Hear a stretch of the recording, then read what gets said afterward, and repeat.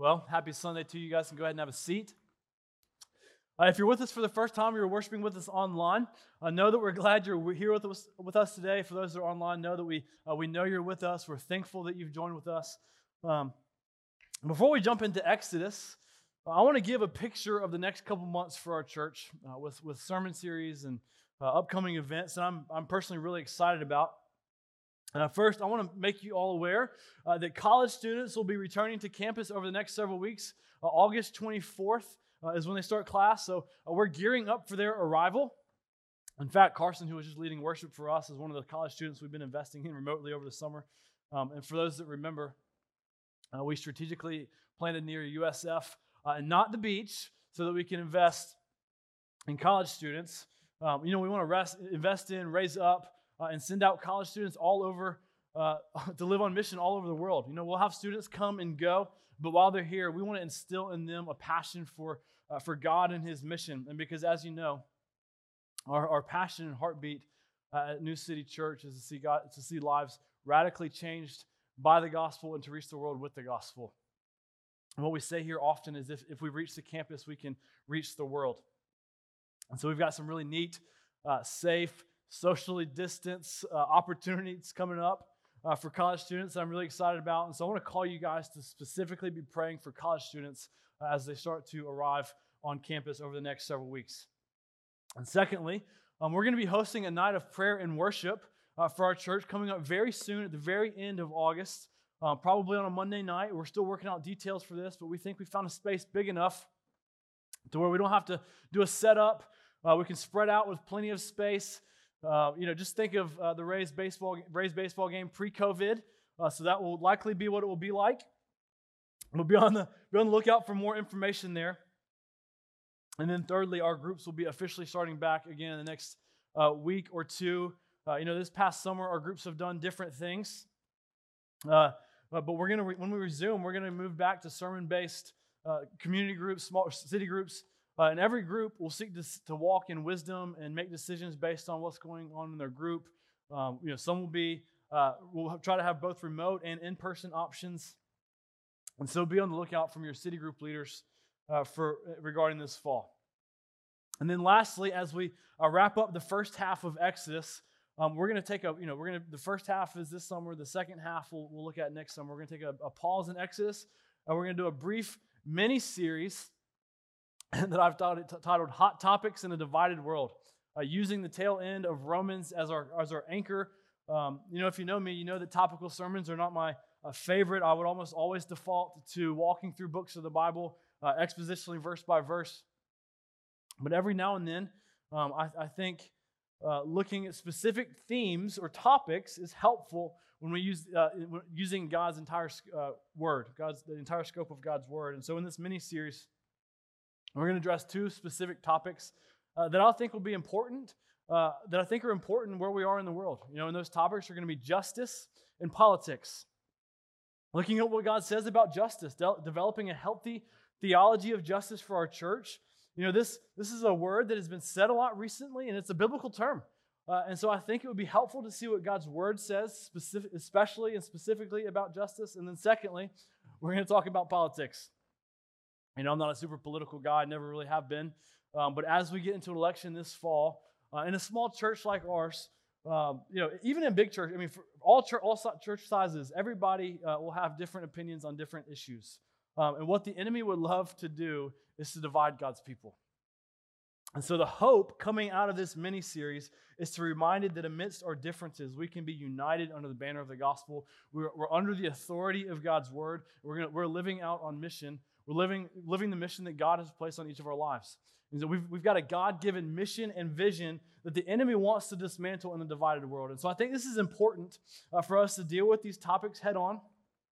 I believe that it's needed, and I think it'll be really healthy for us with where we are. And then after that, we're going to spend 10 weeks going through the book of Philippians.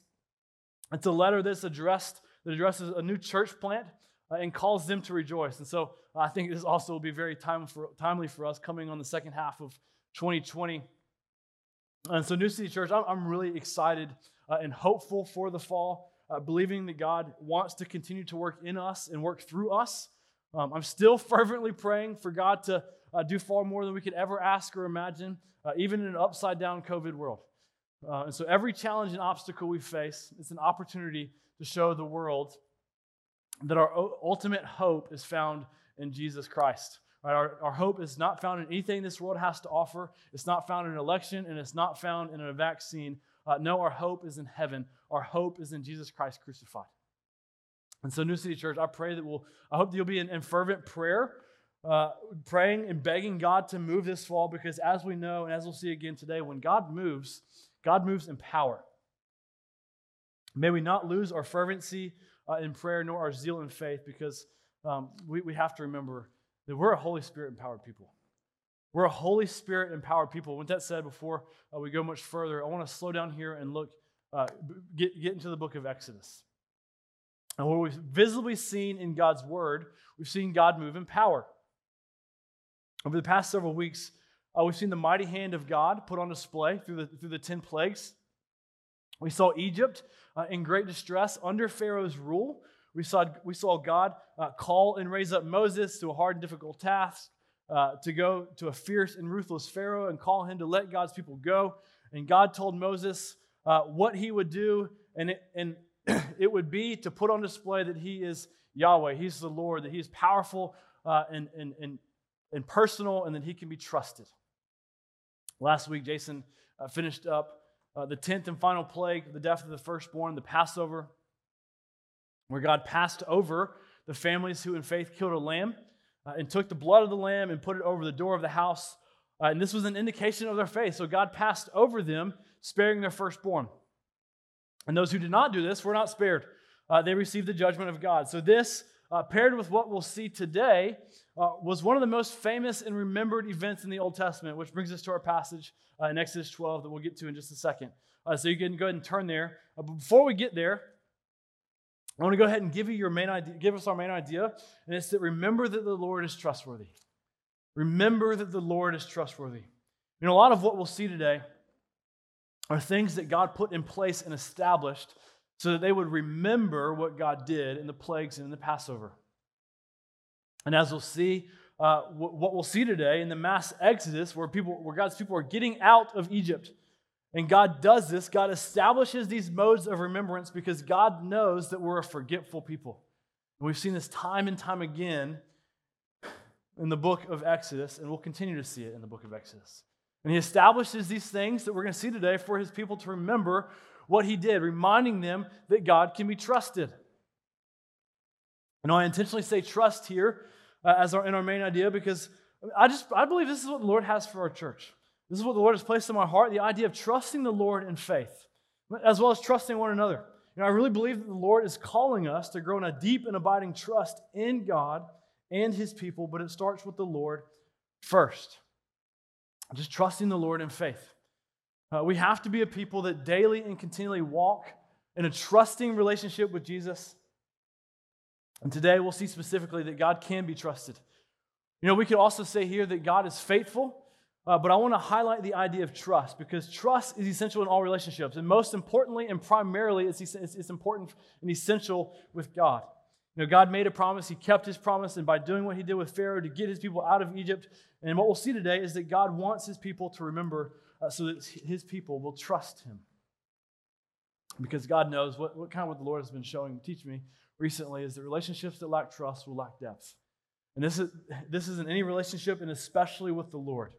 There is a lack of trust. There is a layer or a barrier that is hindering real, true, and personal depth, a depth that God so desperately wants with his people because he's Yahweh the Lord.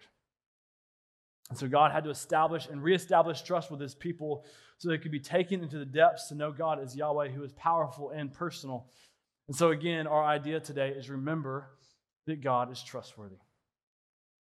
So we're going to walk through this story. I'm going to read quite a bit, and we're going to take it in bite-sized chunks. And along the way, I'm going to commentate on a few things.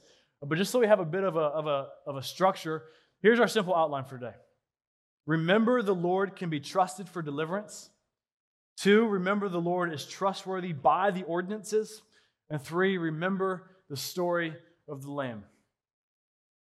And so, just so you're aware, parts of me Parts of today may feel a bit more theoretical at times, and so if you're not a Christian or you're new to the Bible, I hope that you'll try to hang with me here, and if you get lost, know that that's completely okay. If you're confused about something, know that we would love to help you walk alongside of you. When we come out of this, I hope that we'll all have something to kind of chew on, remembering that God can be trusted. So that said, let's go ahead and get the rest of our story, remembering what we just happened. The last verse in verse 32 that Jason read last week, it said, Pharaoh said to Moses and Aaron, "Take your flocks and your herds and be gone." And then he said, as a last-ditch effort, and Pharaoh said, "And bless me also." So Pharaoh, again, he was desperate here. And look what it says. We're going to read starting in verse 33. The Egyptians were urgent with the people to send them out of the land in haste. For they said, "We shall all be dead." So the people took their dough before it was leavened, their kneading bowls being bound up and their cloaks on their shoulders. The people of Israel had also done as Moses told them.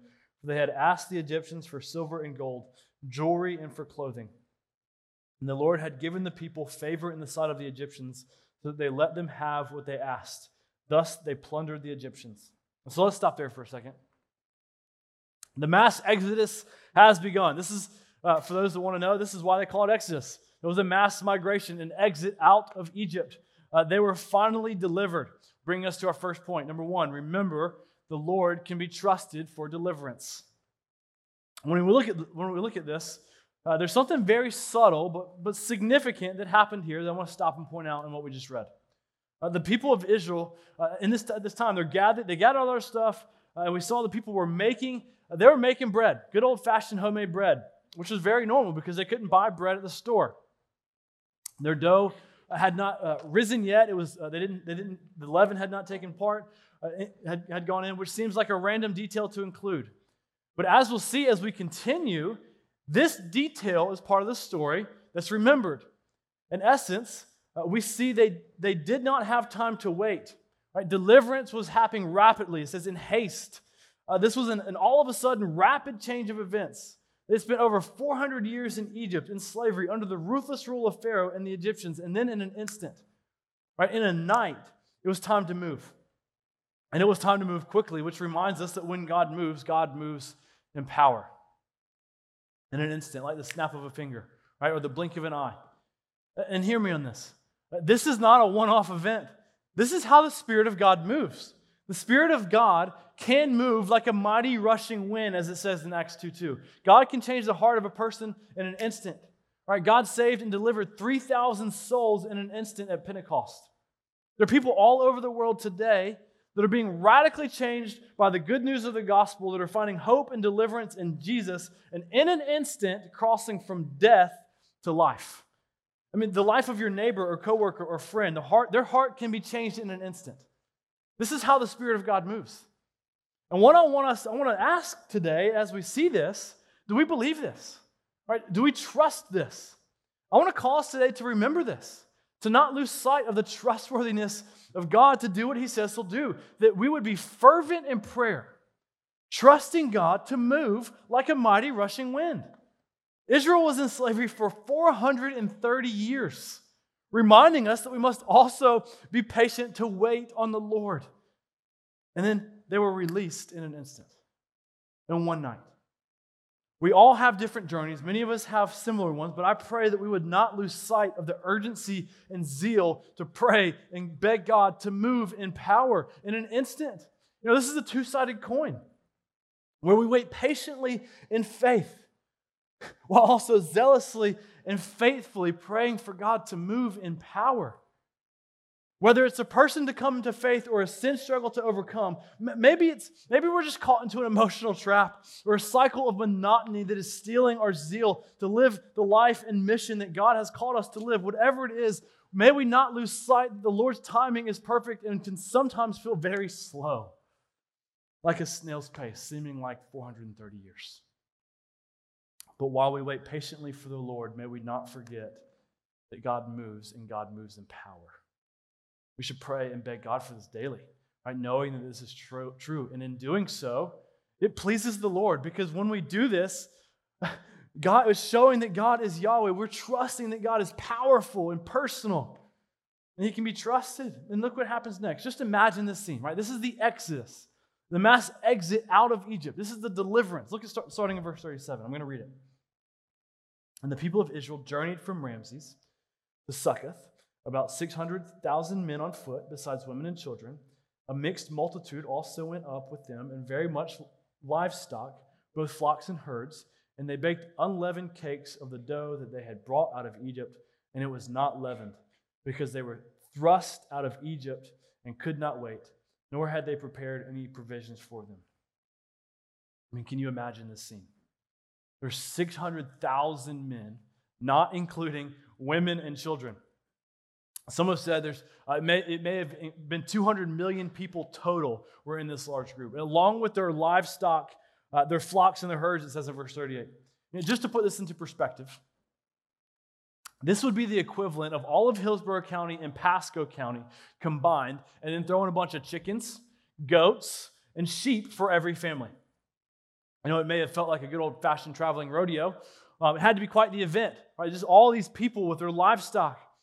But let's not forget, it couldn't have been all that great because let's not forget they had no bread. Right? They only had unleavened bread, which, as we'll see later when we take communion, it's not very filling. I mean, just imagine what was going through their heads in this moment. Right? They were probably elated with joy. They were probably, they were being delivered. Right? A mass exit out of Egypt was happening. It was an unbelievable scene. God was moving in power. They were experiencing firsthand evidence of God keeping his promise, showing his care for his people, but also mixed with a little healthy dose of fear. I'm wondering, okay, what are we going to do now? Where are we going to go? All right, God has shown himself to be trustworthy to get Israel out of bondage.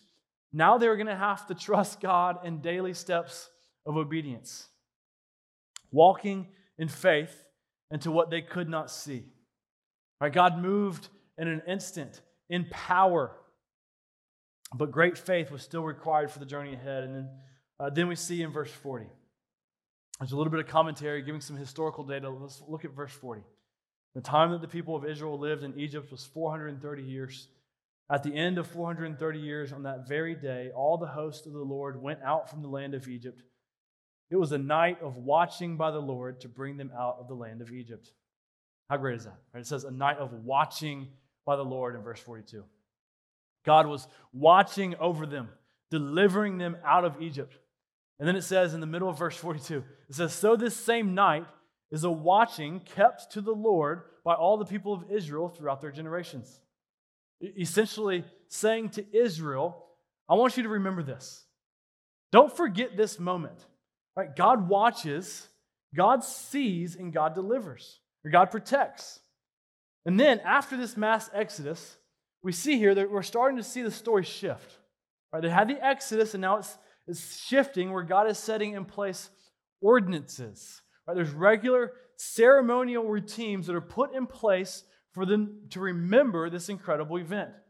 Brings us to our second point. Number 2, remember the Lord is trustworthy by the ordinances. Right? By taking part in practicing the ordinances. Everything we see here as we finish out our story will be ways for God's people to remember, right, this significant event, this famous event, or the plagues, the Passover, the Exodus, the mass Exodus, as a means to remember that God can be trusted. And look what it says starting in verse 43. This is a bit of a longer section for us to read, but God's giving instructions on how they can remember this moment for generations to come. Verse 43, and the Lord said to Moses and Aaron, this is the statute of the Passover. No foreigner shall eat of it, but every slave that is bought for money may eat of it after you have circumcised him. No foreigner or hired worker may eat of it. It shall be eaten in one house. You shall not take any of the flesh outside the house, and you shall not break any of its bones. All the congregation of Israel shall keep it. If a stranger shall sojourn with you and would keep the Passover to the Lord, let all his males be circumcised, then he may come near and keep it. He shall be as a native of the land, but no uncircumcised person shall eat of it. There shall be one law for the native and for the stranger who sojourns among you. All the people of Israel did just as the Lord commanded Moses and Aaron. And on that very day, the Lord brought the people of Israel out of the land of Egypt by their host. The Lord said to Moses, consecrate to me all the firstborn, whatever is the first to open the womb among the people of Israel, both of man and of beast, is mine. When we read that, it may feel like a bunch of rules or ordinances that just don't apply to us today. But I want us to see that there is something significant in what we just read. There's two things that I want to point out here. Okay, the first thing I want to point out is in verse 43. It says, no foreigner shall eat of it. So this mode of remembrance is food, right? I can get on board with this, right? Food. I love a good meal. Food is a typical way for people to remember. For example, every time I drive by a Burger King, I immediately think of our time overseas because Burger King was the place to go. Girls were in dresses, in high heels, guys were in ties. Date night in our time overseas was at Burger King, right? That's just where it was. So whenever I drive by a Burger King or I eat a Whopper, I remember and think date night. It's time for a date night, right? That's what Burger King brings to mind. But I want to specifically point out here in this first one is what it says, no foreigners shall eat of it. We can say it another way, no outsiders shall eat of it. Or we can say only God's people shall eat of it. We see this mode of remembrance was specifically for Israel. It was specifically for God's people and nobody else. God made this ordinance, this mode of remembrance, specifically for His people. Because God orchestrated this mass exodus out of Egypt so that His people would know Him as Yahweh. And that's significant. I want you to remember that for later. And then secondly, the next thing I want to point out in this little section that we just read that said over and over again is that circumcision is required. You may be thinking, okay, this just got a little weird. But don't worry, I'm not going to go into a detailed explanation of this, of circumcision, but it is significant. Right? It's a mark of their Israel identity. It's one of the distinguishing factors. Right? It was an outward sign of their membership to Israel. It was part of their covenant. Circumcision for the Christian today is not required. Paul in the book of Romans goes into great detail on this and shows that for the Christian today, the outward sign of circumcision does not make you part of God's people. Rather, it's a change of heart. What was once outwardly displayed through circumcision is now inwardly reflected in what a person believes in their heart. To make this plain and simple, our outward works, the things we do, things like rituals, practices, obeying specific rules or laws, these things do not make us Christians. Rather, the only thing that makes us a Christian is believing in our hearts that Jesus Christ died on the cross and rose from the dead. And when we believe this in our hearts, we become God's people. Right? We become members of God's family. And so we've got ordinances in the Old Testament inciting God's people to remember, but they have to be God's people. It's set apart specifically for God's people. God was putting a picture in front of His people so His people would remember this event. Remembering that He's trustworthy, that God is trustworthy, while simultaneously also giving a foresight of something much greater that we'll see fulfilled in Jesus in the Gospels. But I want to keep reading. And we see more of these ordinances put in place to help people, God's people, remember. Look what it says in verse 3. Then Moses said to the people, remember this day in which you came out from Egypt, out of the house of slavery. For by a strong hand the Lord brought you out from this place. No leavened bread shall be eaten. Today in the month of Abib you are going out. And when the Lord brings you into the land of the Canaanites, the Hittites, the Amorites, the Hivites, and the Jebusites, which He swore to your fathers to give you, a land flowing with milk and honey, you shall keep the service in this month. 7 days you shall eat unleavened bread, and on the seventh day there shall be a feast to the Lord. Unleavened bread shall be eaten for 7 days. No leavened bread shall be seen with you, and no leaven shall be seen with you in all your territory. And this next part is significant. Look what it says in verse 8. You shall tell your son on that day, it is because of what the Lord did for me when I came out of Egypt, and it shall be to you as a sign on your hand and as a memorial between your eyes, that the law of the Lord may be in your mouth. For with a strong hand the Lord has brought you out of Egypt. You shall therefore keep this statute at its appointed time from year to year. We see over and over and over again God trying to help His people remember. I remember that he's trustworthy, that he has a strong hand, that God moves in power for them, and then for them to eat the unleavened bread, right, as a means for them to taste that the Lord is good, reminding their children and reminding their children's children. Don't forget the Lord's faithfulness, right? Don't forget the Lord is trustworthy. And parents, this is a quick side note. Let this be a reminder for us, for our call to continually point our kids to the gospel daily, right? To point our kids to God's faithfulness. Like in the car, like when we sit down to eat, when we go out, whenever God answers prayer, let's use every moment possible to remember that God is good and that God is trustworthy. And that's what they were doing here. They were remembering how God moved in power in the instant of a single night. How they did not have time to wait for the leaven, how they had to eat the unleavened bread. Right? The unleavened bread for the people of Israel was a reminder of God's redeeming power to get them out of slavery, to get them out quickly, right? In haste, as the text says. Now, I want to be clear here. The unleavened bread was just a symbol. It was a picture of what happened on that night, as a way for God's people to remember the urgency, right? To remember the urgency throughout many generations. And look what it says next. In verse 11. When the Lord brings you into the land of the Canaanites, as he swore to you and your fathers, and shall give it to you, you shall set apart to the Lord all that first opens the womb, and the firstborn of your animals that are males shall be the Lord's. Every firstborn of a donkey you shall redeem with a lamb, or if you will not redeem it, you shall break its neck. Every firstborn of man among your sons you shall redeem. And pay attention. I love this next part. Look what it says. It seems strange, and it probably seems strange to the kids, because look at verse 14. When time to come, your son asks you, what does this mean? Right? Meaning, when your son comes and asks you, well, why are we sacrificing this lamb? Right? This lamb is helpless. It's innocent. Why are we killing an innocent lamb? Letting them know they're going to ask this question. Right? So be ready to answer. And then look what it says, continuing in verse 14. You shall say to him, by a strong hand the Lord brought us out of Egypt from the house of slavery. For when Pharaoh stubbornly refused to let us go, the Lord killed all the firstborn in the land of Egypt, both the firstborn of man and the firstborn of animals. Therefore I sacrifice to the Lord all the males that first open the womb, but all the firstborn of my sons I redeem. It shall be as a mark on your hand or frontlets between your eyes, for by a strong hand the Lord brought us out of Egypt.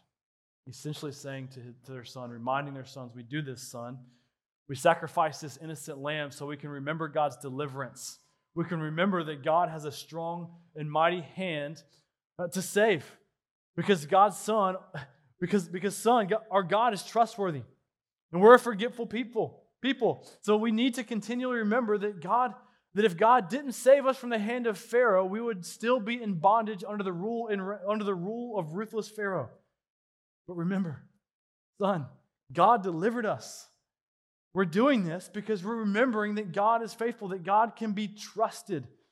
And what we cannot miss here is that everything we just read as a means of remembrance was a foretaste of a greater deliverance. This greater deliverance would come from God's only Son, God's firstborn Son, Jesus Christ, our great deliverer, right? Our great Redeemer. I said this several weeks ago, and I'll say it again. What we see physically pictured in Exodus is realized spiritually in Jesus Christ. At the Passover, when God passed over the firstborn through the blood and sacrifice of a lamb, God was continuing the story of the lamb, which leads us to our last point. Number 3, remember the story of the lamb. Remember the story of the lamb. This imagery of the sacrificed lamb, this was used at the Passover event. This was not the first time this was used. Rather, the story of the lamb in the Bible, maybe you're familiar with this story. It started in Genesis 22 with Abraham and Isaac. And in this story, we saw God introduce the sacrifice of a ram. Right? It was a male lamb for Abraham's only son, Isaac. This is where God first introduced the idea of a lamb as a substitute sacrifice. In the story, God told Abraham to take his son Isaac, his only and long-awaited beloved son, to the top of a mountain to sacrifice him. Abraham was obedient and did just as God said, and right before he moved forward with sacrificing his son, God provided a lamb and told Abraham to sacrifice that lamb in place of his son.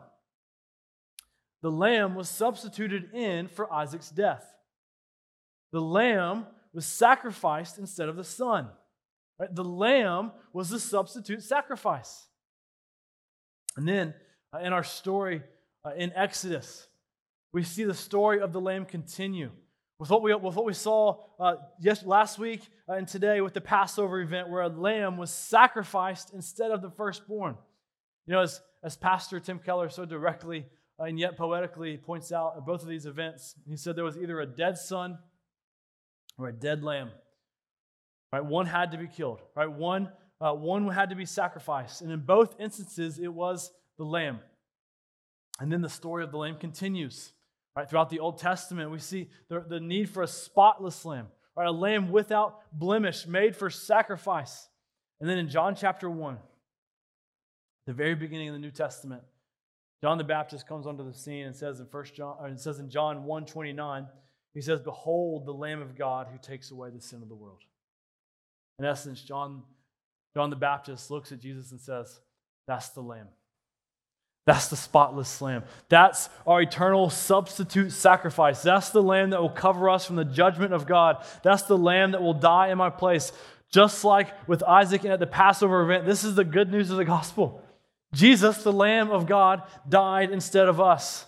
God's Son became the dead and sacrificed lamb whose blood was poured out so that those who trust in Jesus Christ could become redeemed and delivered, so that each of us could be redeemed, and not only out of physical slavery and bondage, but rather in eternal spiritual slavery and bondage. He was able to do this because, may we not forget, Jesus, the Lamb of God, he did not stay dead. But rather, he rose from the grave, defeating sin and death. And then ultimately, the story of the Lamb ends at the end of the Bible in the book of Revelation, when the Lamb of God is seated on his throne, where we see his rule over the world for all of eternity. Where we see the Lamb of God that rules the world. He is not helpless, but rather he is sovereign and powerful. He is Yahweh, the Lord, who is both powerful and personal, and he can be trusted. And as we hear and remember the story of the Lamb, it should lead us to stop and reflect. To behold the Lamb of God. To behold Jesus Christ, our substitute sacrifice that takes away the sin of the world. My sin, your sin, right, if we have faith in him, it should lead us to rejoice. Brothers and sisters, when we read the story of the Passover and the Exodus, it's a call for us to remember. To remember the mighty hand of God that moves in power in an instant.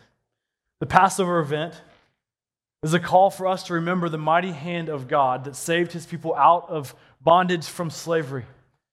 And it's a call for us to remember that God is trustworthy, that God can be trusted, but we would be greatly mistaken if we looked at the Passover event in the book of Exodus and remembered God's mighty hand to move in power in Exodus, but yet not remember how this story was ultimately fulfilled in Jesus Christ, our great deliverer. So with that said, there's a significant part of the story of the Lamb that I don't want us to miss today. In the last several minutes of our time, this part of the story happened right before Jesus died on the cross, when his disciples were sitting at a table celebrating the Passover event just like God instructed as a means to remember. This meal with Jesus and his disciples is often called the Lord's Supper or the Last Supper. And per tradition, this specific meal was held after the tradition of the unleavened bread. And so Jesus, when he was holding the Passover meal with his disciples, he was using the meal that was traditionally held to remember the mighty hand of God that was seen in Exodus. He was using to show his disciples that they will soon need to remember something much greater than what we see in Exodus, as we just mentioned, had not happened yet.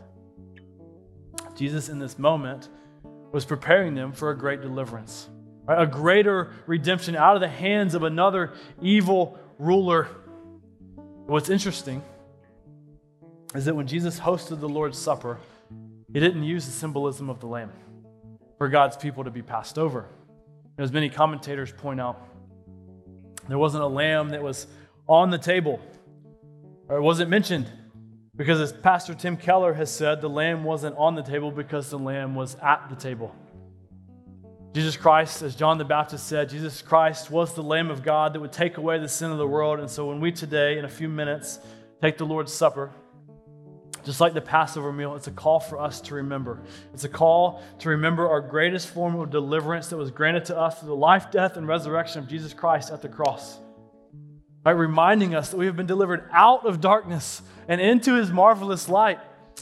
That we were delivered from sin and death, and we were given life. That's our greatest form of deliverance. But may we not forget that we not only have an eternal deliverance, but Jesus also provides daily deliverance. How great is that? Right? Whatever sin struggle you're wrestling with, God wants to deliver you from it. Whatever lies we're believing from the enemy, God wants to deliver us from it. God is in the business of deliverance. Do we trust Him to deliver us? Maybe it's a friend or someone else you know. Maybe God wants to use you to be a means of deliverance that points them to the ultimate deliverer in Jesus Christ. And so remember, as we take communion, God is a great deliverer. And then secondly, I want us to remember today as we take communion, I want us to remember today that God can be trusted, that God is faithful. The ultimate picture of God's trustworthiness, and faithfulness was seen at the cross. And as we remember the cross with communion, remember that God is trustworthy. All right? God is trustworthy to forgive us our sin. He is trustworthy to save and redeem, and He is trustworthy to work in the hearts of people. And may we not forget and remember and trust that when God moves in power. So as we close here, before we get to communion, our new God-given ordinance as followers of Jesus Christ, I want to call us to a time of reflection. We're going to have a time of reflection, a time for us to remember the two things I just mentioned. Remember God's deliverance. Remember God is trustworthy. They're going to be up on the screen. Remember, God delivered us from sin, from darkness through His blood shed on the cross, and in light of that, remember that God is trustworthy. That said, there's two groups of people that I want to address today before we go into our time of reflection, just kind of setting up communion here. First, I want to address you today if you're not a Christian. Maybe you're here in person, you're watching online. Maybe you would ask, how do I get into the presence of God? How can my sin be passed over? How can I be delivered from my sins? Well, you look to the Lamb of God. You look to Jesus Christ. Faith in Jesus alone is what delivers you, what cleanses you from your sin. This is what marks you as a Christian. This is what marks you as a member of the household of God. And just like we read for the rules at the Passover event, if you reject this, if you're not a Christian and you reject that Jesus rose from the dead and do not believe this, then we would respectfully ask you to not partake in communion with us. Rather, during this time, we would call you to reflect on this truth. And parents, what a great opportunity to explain and display the gospel to your kids. But if you're not a Christian, it can be yours. You can join the family of God through faith. Maybe if you're watching online, maybe if you decided to partake in this in faith, we would love for you to join us maybe next time you come in. If this is new for you, we would ask you to also please tell someone. In the next group, if you are a Christian here today, this is a call again for us to remember the gospel, to remember the mighty hand of God in our life that delivered us from sin with His outstretched arm. A call for us to remember that Jesus Christ can be trusted, that Jesus Christ is the great deliverer. So with that said, you can go ahead and grab your elements. They're underneath your seats. I want to just kind of take note here. It's disposable for COVID reasons. There's a little thin plastic film over the top. So there's two tabs actually. So the top film is for the bread, and the second film is for the juice, the elements. And so as we go into a time of reflection, I'm going to take about a minute. I'm going to pray, and we're going to take about a minute to stop and pray and reflect about these two things, the Lord's deliverance and remembering the Lord is trustworthy. So let's pray. Father, you're good. You're trustworthy. Father, you have delivered us from sin. If we are in Christ, we are covered by the blood of Christ. Your your blood covered us at the cross. So, Father, as we sit here and reflect and we wait to take communion together and we all come back up, Father, we love you. May we remember and reflect on the goodness of God. In Jesus' name, amen.